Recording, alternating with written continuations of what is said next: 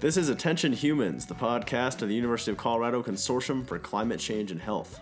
Each episode, we explore the human dimensions of climate change with some of the leading experts at the University of Colorado and beyond. I'm Jake Fox. I'm Cameron Nicewander. We're your hosts for the show. It is our goal to help you, our listeners, learn about the health consequences of global warming. And ask you to get involved in personal and political efforts to slow climate change. As always, please check out our webpage, cuconsortium.org/podcast, for episode summaries, show notes, and our comment box. Without further ado, on to the show. And this long line of cars is all because of you. Hello, everyone, and welcome to Attention Humans. Today we have the privilege of sitting down with Dr. Beth Carlton. Dr. Carlton has a PhD in environmental health science from UC Berkeley, MPH from Columbia University. She is an assistant professor in the Department of Environmental and Occupational Health at the Colorado School of Public Health, a recent recipient of several grants to study infectious diseases as well as climate change, and a member of the University of Colorado Consortium on Climate Change and Health. Dr. Carlton, thanks for being here today. First thing, did we miss anything important in your biography? Thanks for having me, you guys. No, the only other thing I'd add is I had the pleasure of working with you guys last semester in the climate change and health course that I taught. Fantastic. Cam's slipping her $10 bill under the table right now. You can edit that out as needed. Lying on the record already. That's good. Dr. Carlton, we like to start these interviews. When it comes to climate change, how much trouble are we in? It's a complicated question. There are certainly those who would point the very doomsday scenario that we are on a trajectory headed into very unknown territory in terms of health and infrastructure and experiences kind of beyond what the human population has experienced. I think that portrait is not wrong, but I think it's also important to remember that the human population has been remarkably able to respond at times of crises. Awesome, thank you. Yeah, so Dr. Carlton, we usually just jump right in. So how is your work and research relevant to the intersection between climate change and health? So I got into this field because I've always been interested in the ways in which environments shape infectious diseases.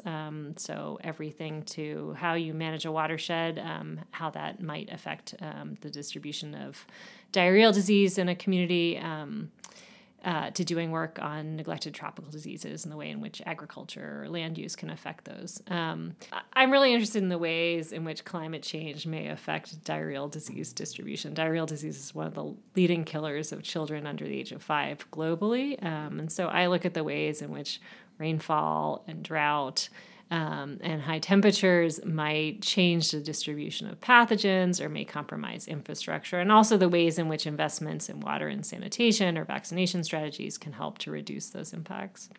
I love the phrase neglected tropical diseases because it implies that we are, from a position of privilege here, we don't necessarily have to worry about a lot of these things. Do you see that changing for the United States as we progress with climate change? So you could see with the Zika outbreak that happened a few years ago, there was an enormous amount of fear in the U.S. about the introduction of Zika and potentially dengue into the U.S. Dengue is now present in parts of the U.S. episodically. So there is the potential for pathogens that we don't currently see in the U.S. to either arrive or become more widely distributed here. Lyme disease certainly has expanded its range tremendously over the past few decades, and this is often can be due to a combination of factors, including climate change being one of them. So changes in how we interact with the landscape, like for Lyme disease, what matters a lot is having this kind of human-rural interface. So suburbs pressing up against, deer and deer tick habitat. There is potential here. Certainly, the populations facing the greatest risks for neglected tropical diseases and diarrheal illnesses as it relates to climate change are those in the places where they are currently present. The Lancet put out a report a couple years ago and described climate change as one of the greatest public public health opportunities of our time, and it does provide an opportunity to address some of these major health problems in a systematic way. Absolutely, and health inequities, I think, around the Yes. world. Because these are, from my understanding, less economically well-off communities. Yeah, and countries. climate change, if you think about it as a risk multiplier, it's going to exacerbate kind of risks that are already present in our communities and across the globe, so that the most vulnerable become more vulnerable. You gave us a brief overview of climate change and diarrheal diseases. Can we explore that a little bit more? Sure. So how does climate change affect diarrheal disease? It's a good question. There's a few different ways we think climate change may impact diarrheal diseases. One is that at higher temperatures, pathogens may just be more able to grow up to a certain threshold. So if you think of a bacterial pathogen in water, at slightly warmer temperatures, the pathogen may do better. At a high enough temperature, the pathogen may not survive, right? With heavy rainfall events, there's the potential for heavy rainfall to mobilize pathogens into drinking water sources. This is much more common in places that don't have clean drinking water access. One of the interesting things, like early on, is it's very clear there's a relationship between temperature and diarrheal illness. So as it gets warmer, there's an uptick in diarrheal illness.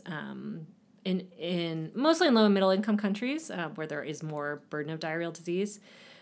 So initially people said, well, we can just vaccinate our way out of this because there's a vaccine now for rotavirus, which is a fantastic vaccine, is preventing large amounts of illness and mortality in children. But rotavirus actually is inversely related to temperature. So you see more rotavirus in the winter and less rotavirus in warmer temperature. So that actually when we talk about diarrheal illness and climate change, it matters what pathogens you're talking about. So in general, the bacterial pathogens are positively associated with temperature, and the viruses, like rotavirus, are negatively associated. And if we only have vaccines for the virus, we absolutely should still use those vaccines because they'll help health, but they're not as useful as a climate adaptation strategy. Yeah, and so with climate change, the concern is more on the bacterial pathogens. That's what we think. We don't have a lot of evidence on the protozoan like Giardia and Cryptosporidium, but there is some evidence to suggest they're also positively associated with temperature.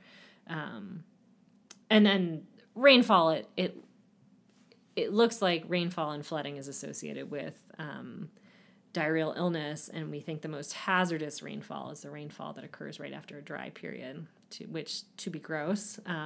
We think dry periods allow a fecal film to build up on the landscape, and so when rainfall occurs, it flushes all the pathogens into a water source.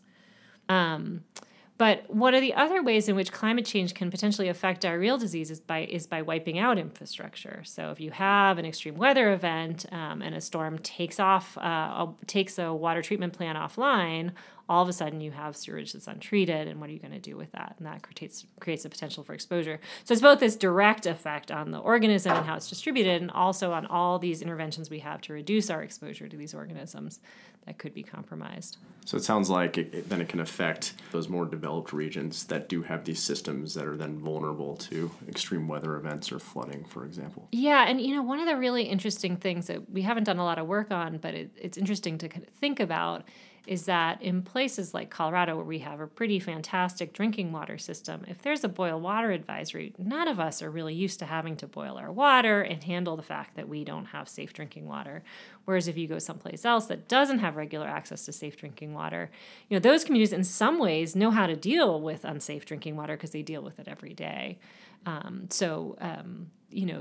are potential for us to face situations we're not as comfortable dealing with. Yeah. A little more unprepared from that standpoint. When we think about rain and precipitation in the context of climate change, can you help guide us through how those projections are slated for the future? Yeah, so rain is a lot trickier to talk about than temperature when we talk about climate change. So temperature in general, we can describe it as increasing over time. Rainfall in general, we think that the wet areas will probably get wetter and the dry areas will probably get drier.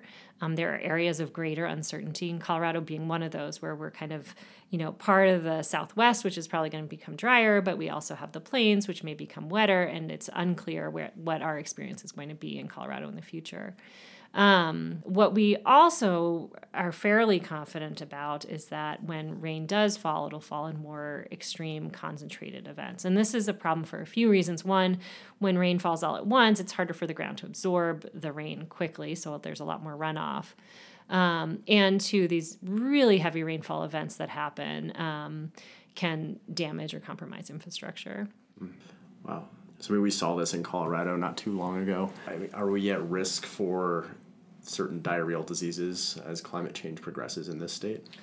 It's a good question. My answer to this used to be probably not, although there's been some recent work coming out of the U.S. showing that areas that have combined sewage and stormwater systems during heavy rainfall events where there is where the sewer treatment plant goes offline because it can't handle the capacity, that there is an increase in gastrointestinal illness.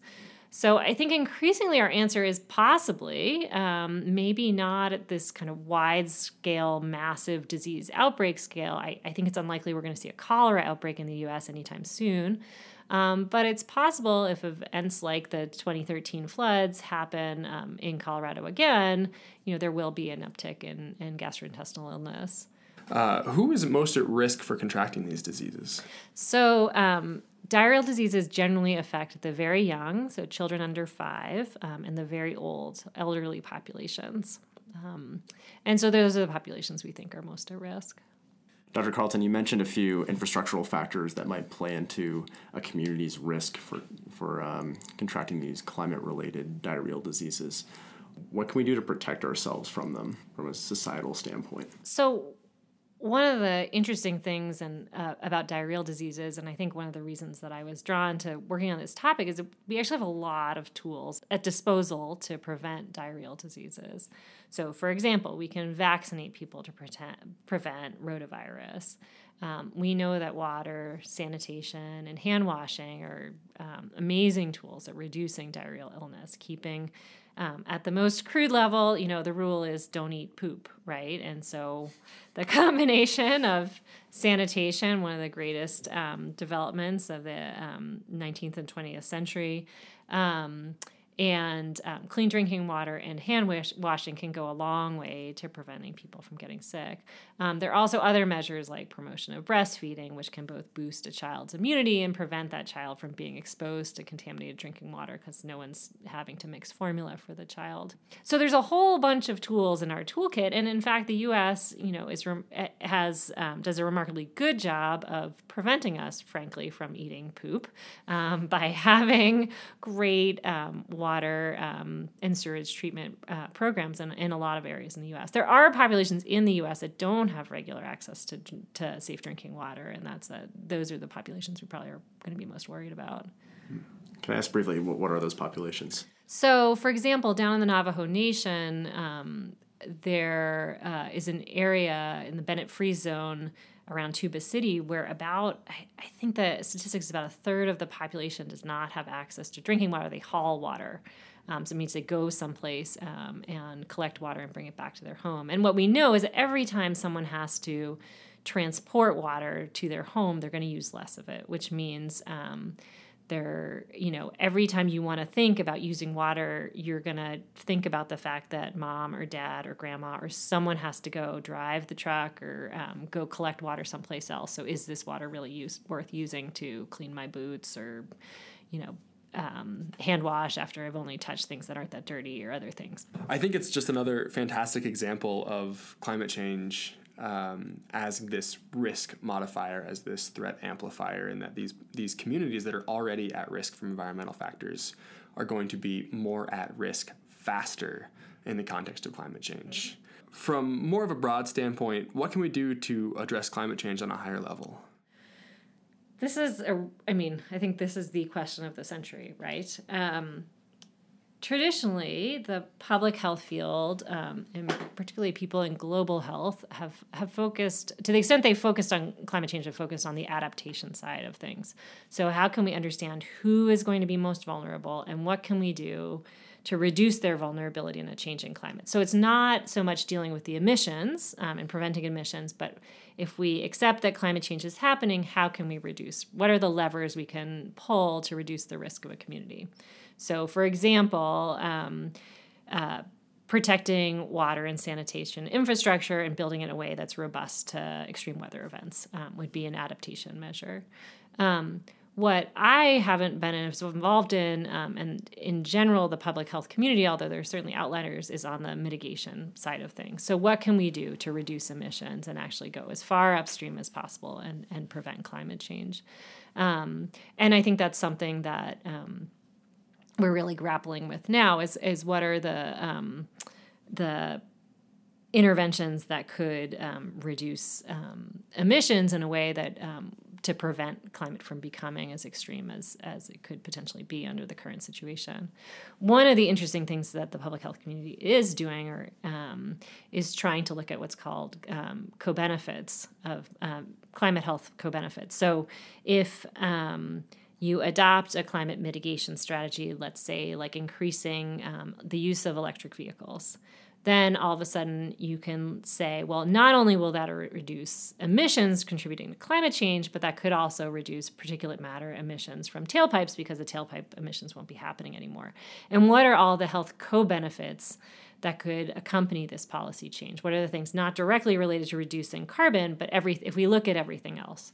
And you can also talk about disbenefits. There are probably policies that may have negative health consequences, but there are a number of mitigation policies that have the potential to impact public health in a positive way beyond climate change, such as reducing asthma hospitalizations due to tailpipe emissions or other things. Yeah, so it seems like kind of in the work that we've done putting this podcast together, there are a lot of changes that we can make for climate change that have an effect in the future that will help prevent emissions, help reduce the amount of essentially global warming that we see down the road. But a lot of these changes seem to have benefit right from the time of the change as well. Yeah, so I mean, that's why I think these co-benefits are so interesting to think about, because you're right, the payoff for reducing emissions in terms of climate potential is long-term, and it's sometimes hard to think over, decade scale in terms of benefits. But the co-benefits can happen almost immediately, and that's a real plus and worth considering when evaluating climate mitigation policies. I mean, who doesn't want to reduce asthma in their community or reduce obesity rates or whatever the target might be? So, Dr. Carlton, thanks for giving that overview. We're putting together this podcast for, it's available to the public. So we might have a student at CU Boulder, a layperson, my mom listening to this. What advice do you have for our listeners to act on climate change? I don't have a lot of advice about it, but I will say that climate change is often framed, unfortunately, in the general public as this highly political issue, and I don't think that needs to be the way we talk about it. The science of climate change is real. There's not much room for debate in terms of whether climate change is happening, and I think all of us share this desire to have a future that is safe and hospitable for our children and our grandchildren. So, talk about it and become informed about it. Listen to this podcast. And don't be afraid to ask questions if there are parts of this that you don't understand. Don't let people shut down discussion if you want to talk about this issue and become more informed on this issue. I think there are incredible opportunities here, and I think the more we can bring this topic out in the open and have kind of open, constructive dialogue about it, the more we can move the needle towards greater health for the population in the long term and the short term. Yeah, so kind of budding off of that, how do we train the next generation of scientists or health professionals or really just professionals in general to get involved with climate change? I feel like your question should be, how do we train the older generation to listen to the younger generation and kind of channel their interest in climate change and health? I really see the younger generation is showing up at places like the Colorado School of Public Health, incredibly interested in issues of climate change and health, and us trying to figure out how to channel that energy. And I feel like the more we can let people like you two run with these ideas and figure out what we should do to increase education awareness, the better. That the solution may not come from the top, but rather from the students. You could say the bottom, too. I didn't want to call you guys the bottom. Also, you touched on vaccines and breastfeeding. Are there any other contentious issues you want to...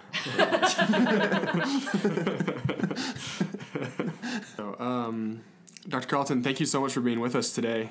We've really appreciated the perspective that you brought, as well as the expertise in the diarrheal disease. Is there anything you'd like to add for our listeners? Thank you guys for having me. It's been really a pleasure. And good luck with the podcast. Thank you so much. For our listeners, that is it for this episode of Attention Humans. Please check out the website for our show notes. Otherwise, we hope you'll tune in next time. Thanks for listening.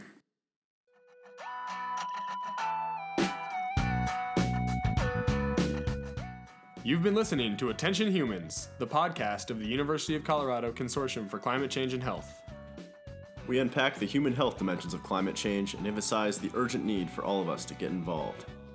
We want to thank Dr. Rosemary Rochford and Dr. C.C. Sorensen for their mentorship on this project. Ellen McFarland and Matt Cook for technical support. Cake for the jam and theme music. Our awesome guests for sharing their expertise. And you, our listeners, for paying attention. See you next time.